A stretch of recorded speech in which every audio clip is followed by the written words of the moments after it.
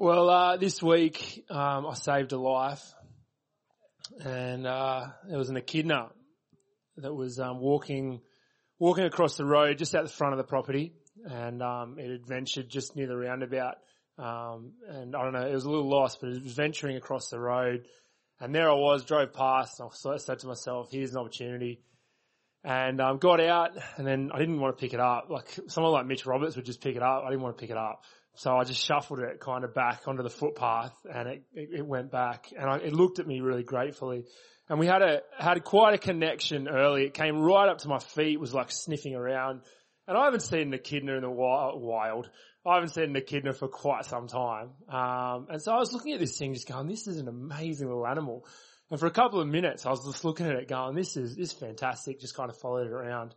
And then I see my mate Robbie Herkus. And Robbie is a good mate of mine. I really, really thoroughly enjoy working with him. But we nearly finished like working together this week, because I saw him come around the roundabout, just out the front, and he had this smile on his face, and came around, he's just looking at me, and he got all excited, and for some reason decided, like, I'm not going to drive on the road anymore. I'm going to drive and jump the footpath, mount the curb, jump the footpath, and just kind of come straight at me. And he thought it was a big game. He's smiling away. I'm just sitting there going, no, Rob, no. He just keeps smiling and coming at me. And I'm terrified for my little mate who's buried in the grass. And Robbie just comes screaming up, parks next to me with his smile on his face. Just, how's your day going? I'm looking down in fear, and he has missed this echidna by this much.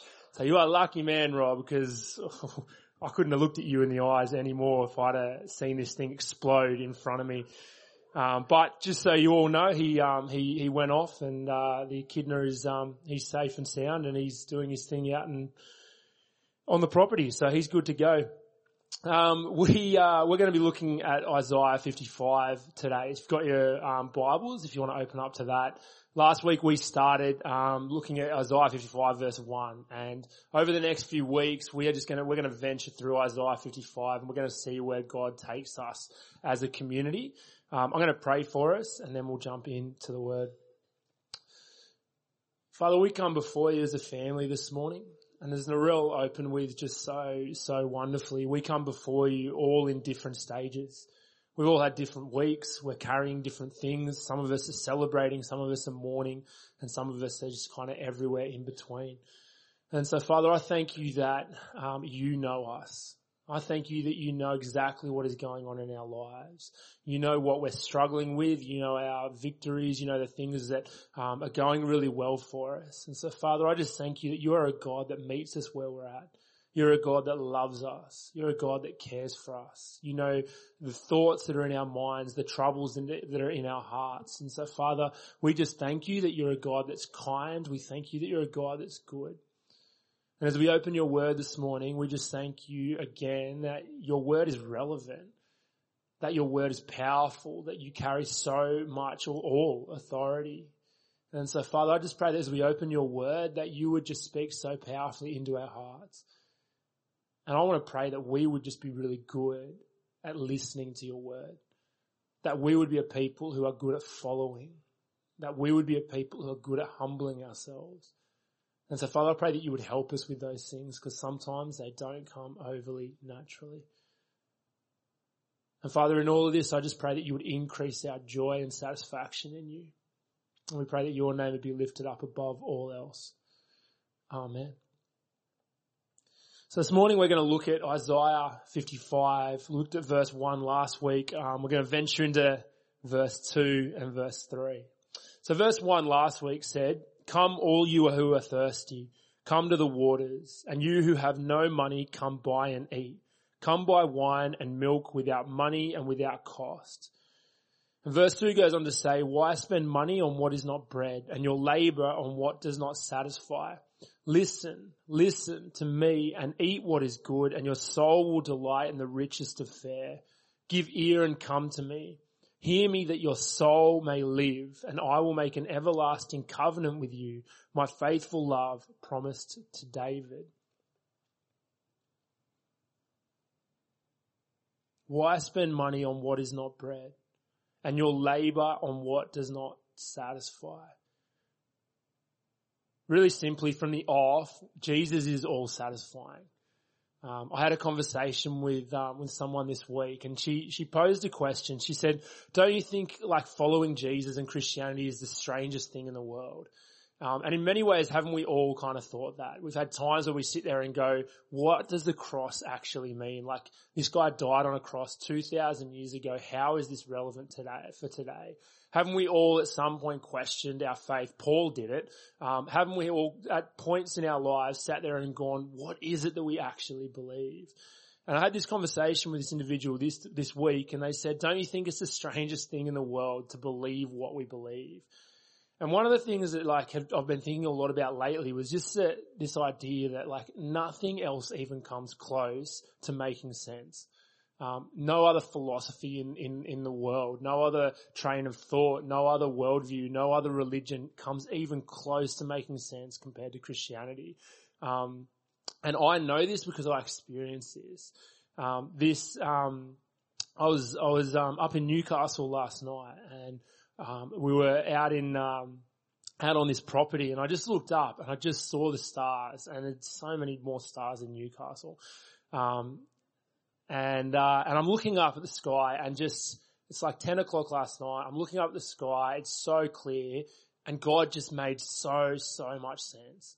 I sat there and just in my head just praised him and worshipped him, and it was just so nothing in the world comes close to being a satisfactory answer for why we are here, for our purpose, for our identity, for how the world was formed. Nothing comes close.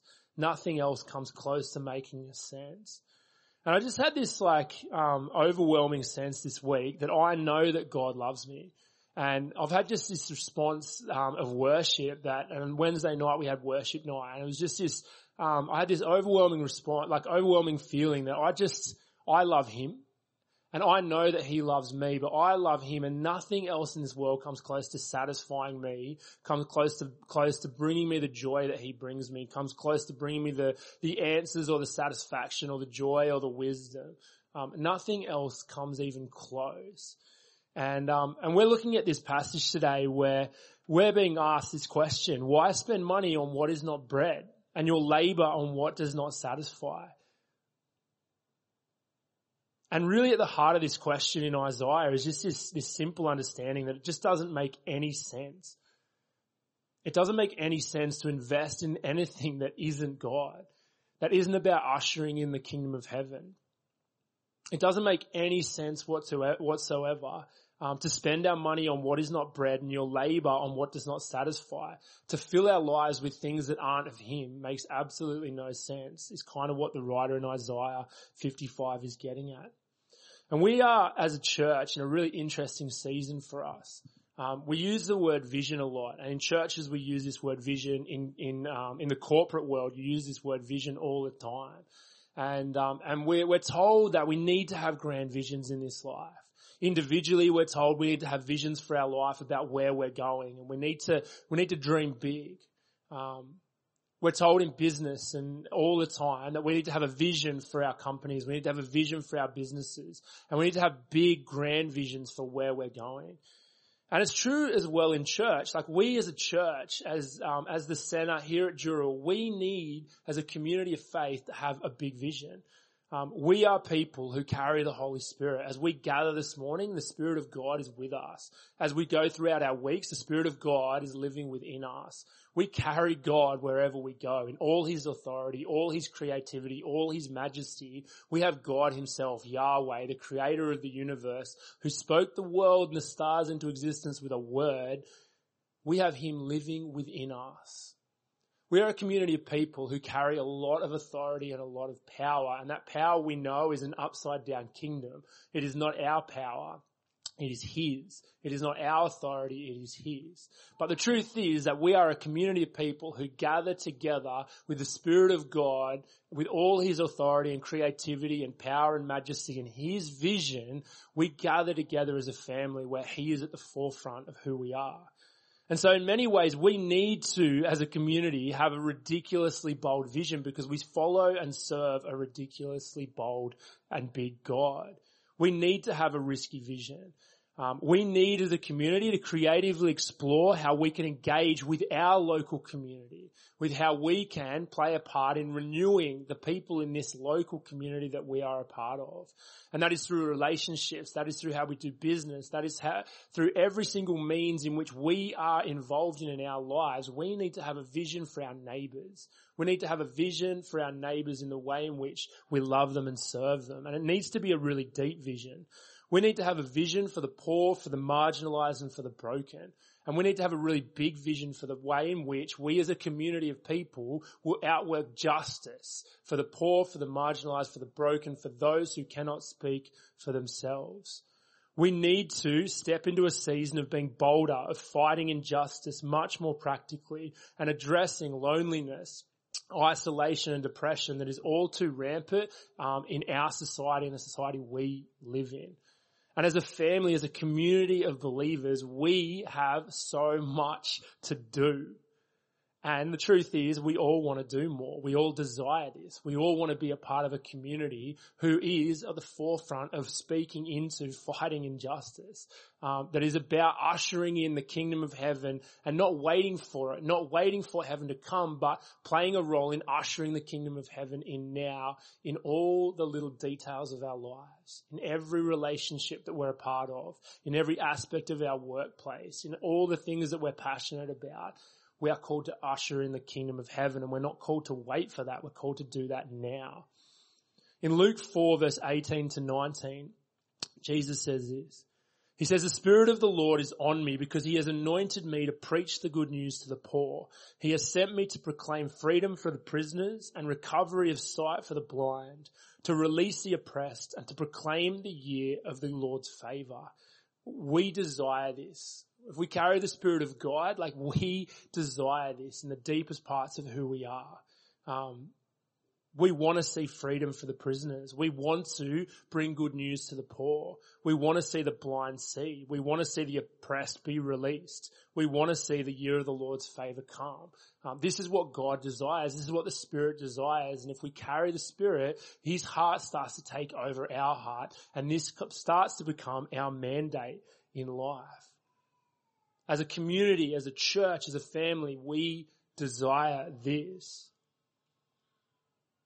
And yet in all of this, I want to say, in terms of having a vision, that our doing is secondary to our being.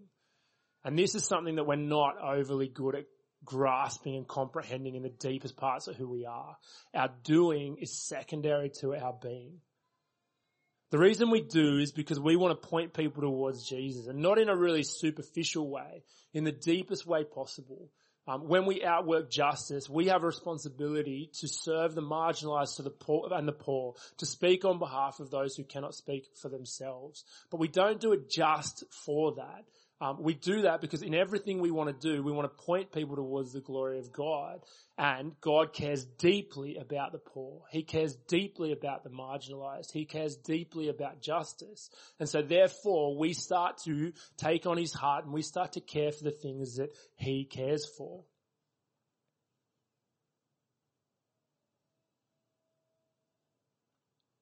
Why spend money on what is not bread and your labour on what does not satisfy?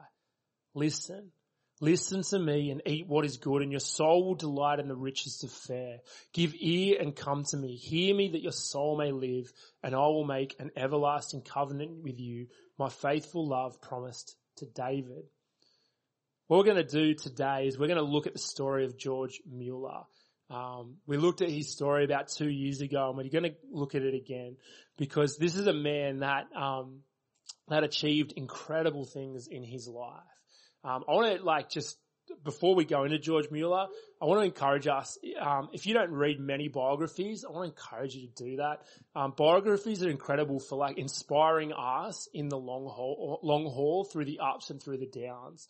One of the things that we need to do is we need to constantly be learning from people who are around us. We need to look at our neighbours. We need to look at the people who are sitting next to us and be inspired by them and learn from them. We need to be a people who are constantly learning. Paulie Sheaves constantly inspires me in this because he's always learning. He's always allowing people to speak into his life. No matter how young they are, no matter how old they are, he's always learning. And as a community, we need to be learning from each other. we also need to be mentored and be learning from people who are who have been in the grave for a long, long time. We need to be learning from people who have gone through our history and done things and followed God in a way where we sit there and are inspired by their stories. And so I want to encourage us to be people who read a lot. There's 2 books that I've been reading lately, and if you have read these, you'll know that these are really good. But if you haven't, Eric Metaxas writes a book. It's called 7 Men.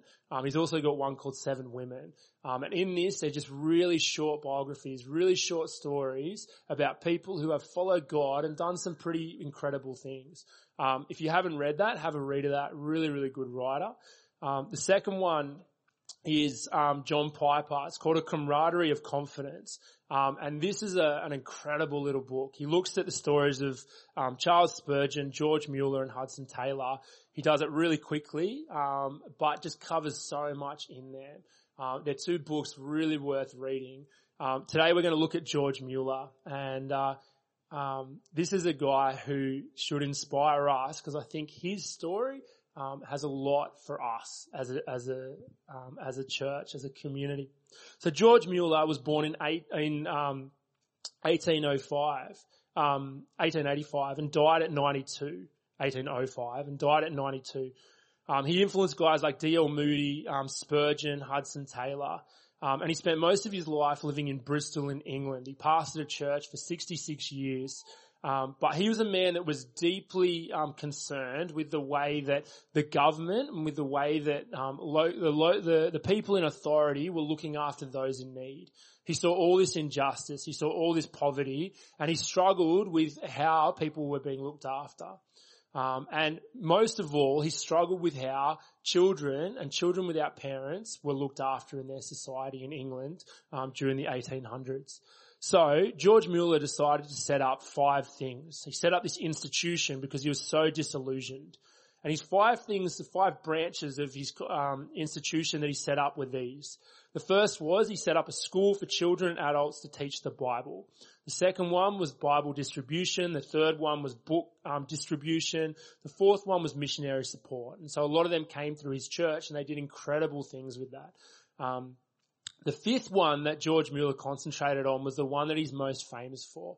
And the 5th branch of this institution was that they would board, clothe, and scripturally educate destitute children who had lost both parents by death.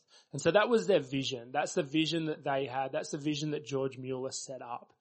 And so what they did is during the 1800s, during a really harsh time, during a harsh environment for kids who had lost both their parents, who had no hope, no future, and very few people speaking into their lives and for their lives, welfare was basically non-existent. What George Mueller did was they opened up an orphan ministry. And so they opened up 5 large orphan houses and cared for, during his time, over 10,000 orphans. When he started in 1834, there was accommodation for 36 orphans in all of England. And one of the great effects of Mueller's ministry was to inspire others so that 50 years later, there were 3,600 orphans in all of England that were looked after. And 50 years later, after Mueller began his work, over 100,000 orphans were cared for in England alone. So here is a man who had a really clear vision. And his vision was to care after those who could not look after themselves. It was to look after children who were on the street, who had no hope, no future, and had lost both their parents. And so what they did is they went about, because they were so disillusioned with what the world was doing to look after their kids, they went about doing whatever they could to look after these kids. And they set up these 5 houses. What that did is it inspired justice, it inspired change, and by the end of his ministry, over 100,000 kids were being looked after. Over 100,000 orphans were being looked after.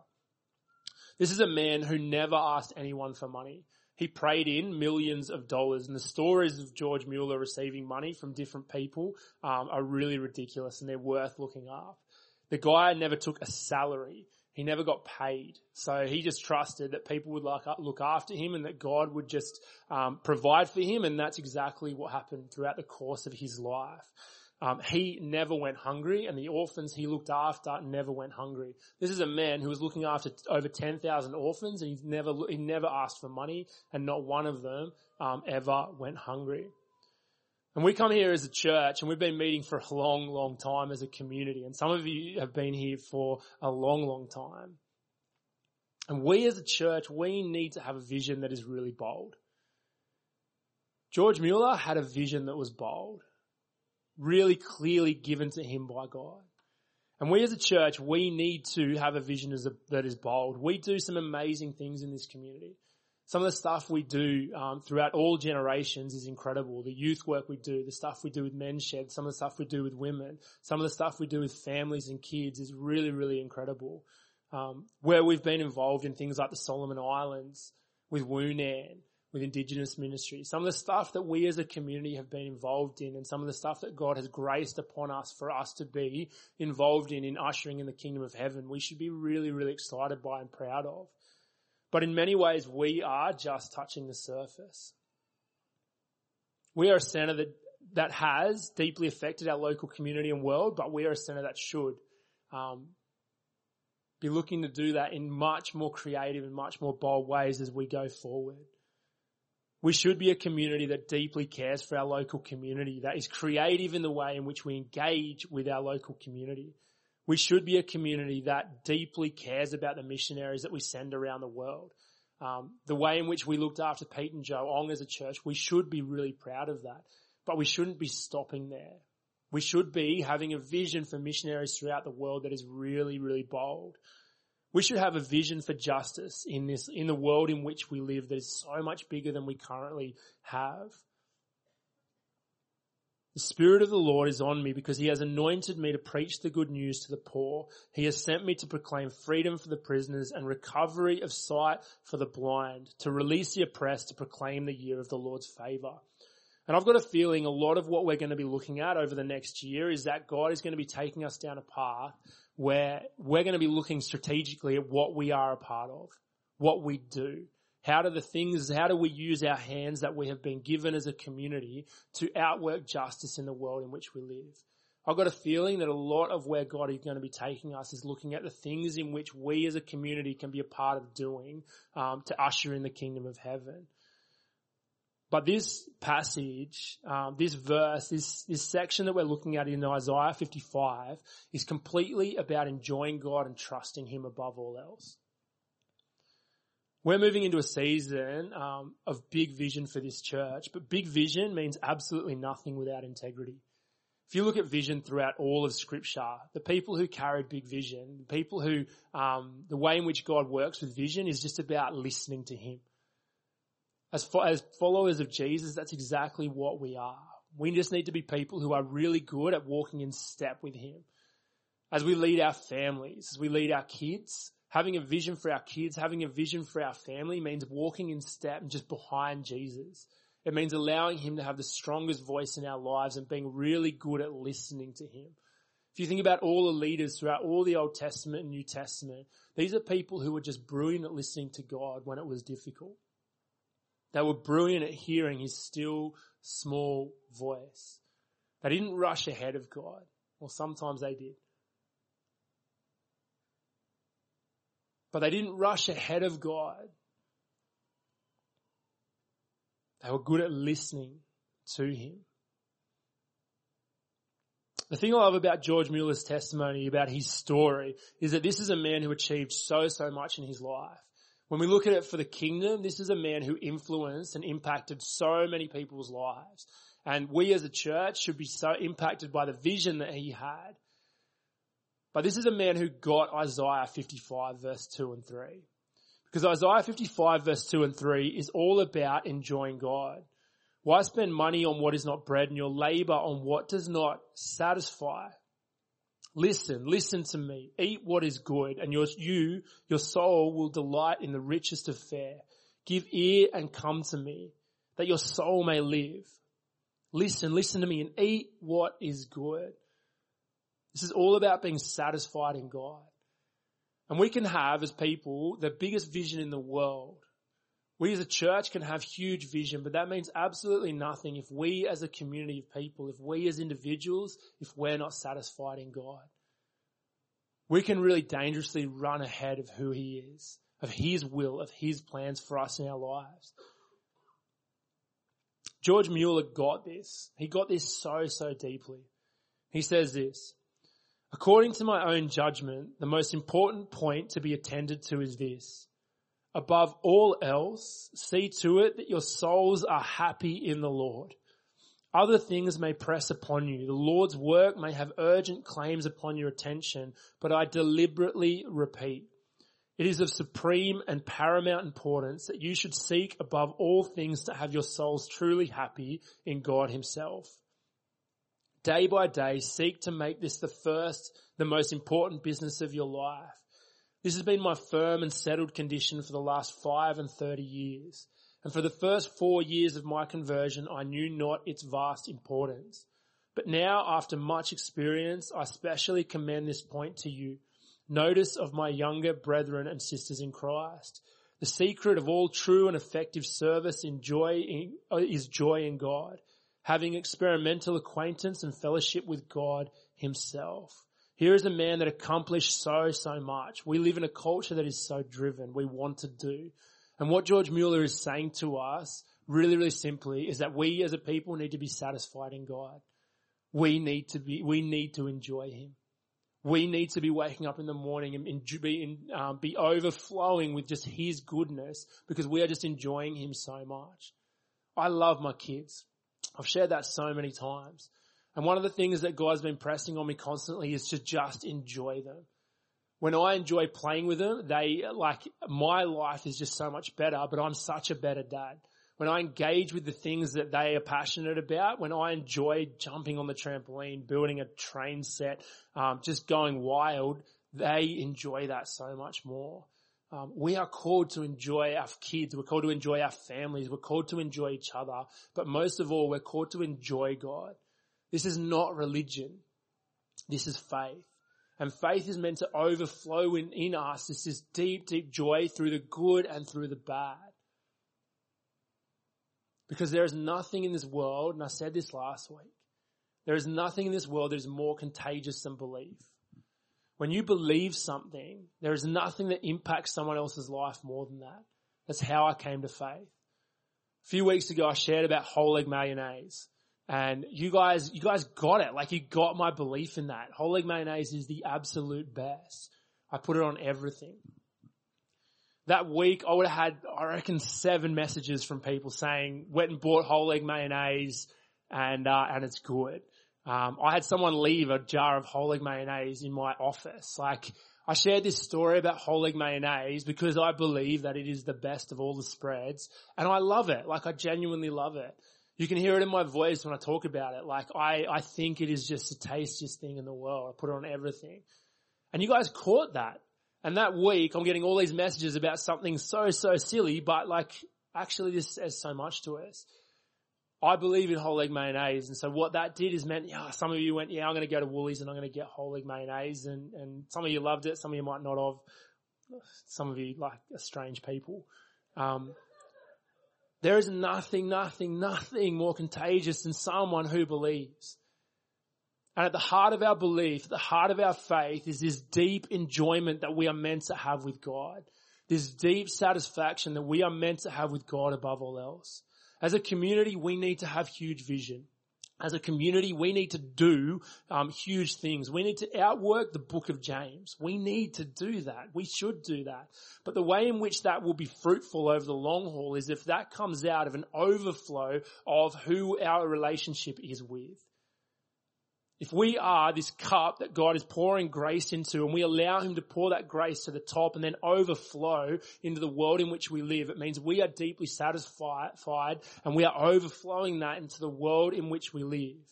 If we believe something, if we believe that Jesus is who he says he is, if we believe that he is the one that brings us more satisfaction than anything else that this world can offer on a daily basis, guess what?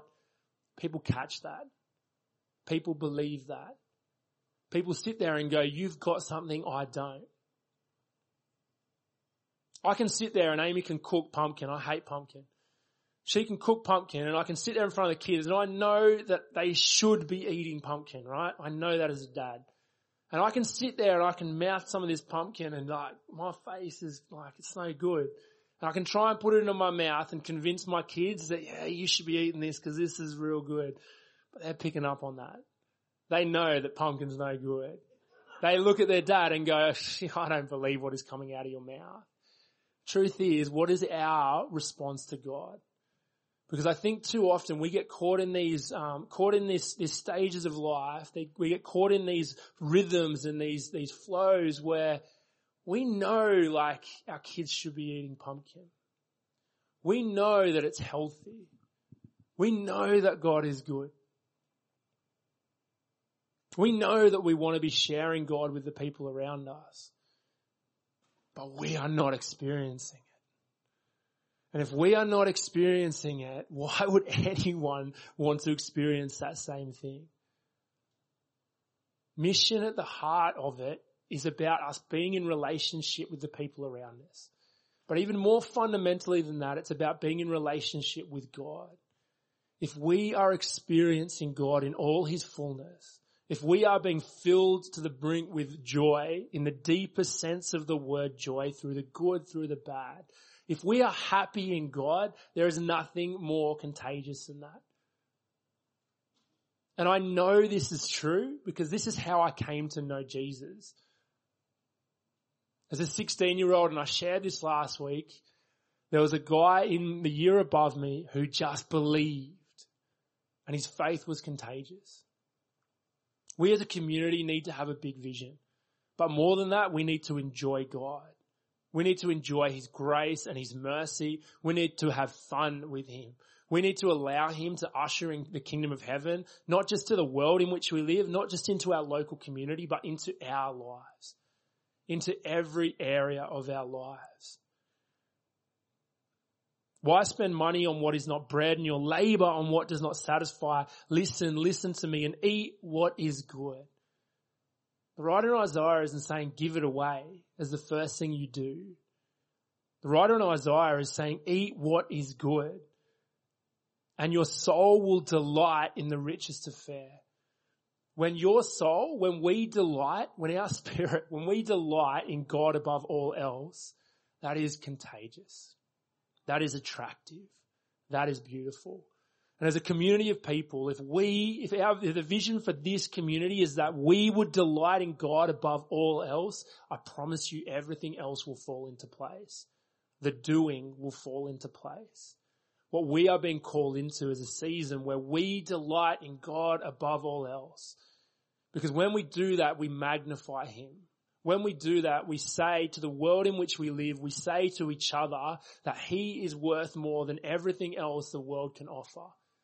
And when that happens, everything falls into place. I heard this week, as I sat down with someone just described Nell. And she's one simple sentence. And she just said, Nell, she just loves Jesus. And we know, like, if you know Nell, you know that's true. It's spot on. But we know that is true about Nell. We know that she says ridiculously funny things. We know she's got a little bit of a crush on me. Deep crush, that's right. But I know that Nell loves Jesus. I know that she does.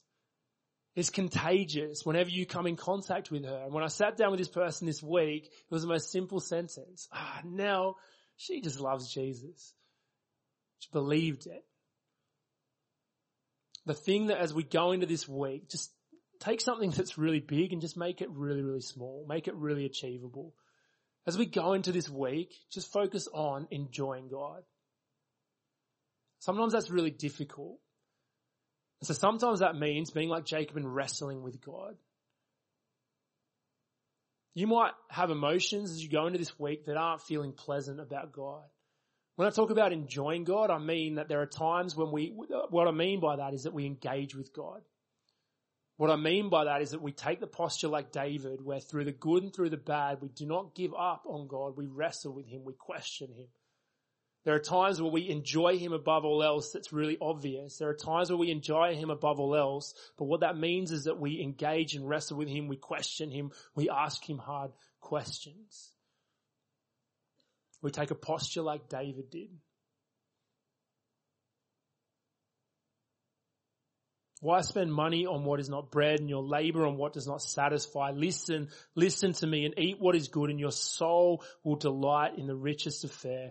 Give ear to me, hear me, that your soul may live, and I will make an everlasting covenant with you, my faithful love promised to David. Father, we just thank you that you are a God of grace. Father, we do not measure up, and we thank you don't call us to measure up. We want to thank you for what you did on the cross. We want to thank you that you rose again, and we want to thank you that you're a God that is really kind.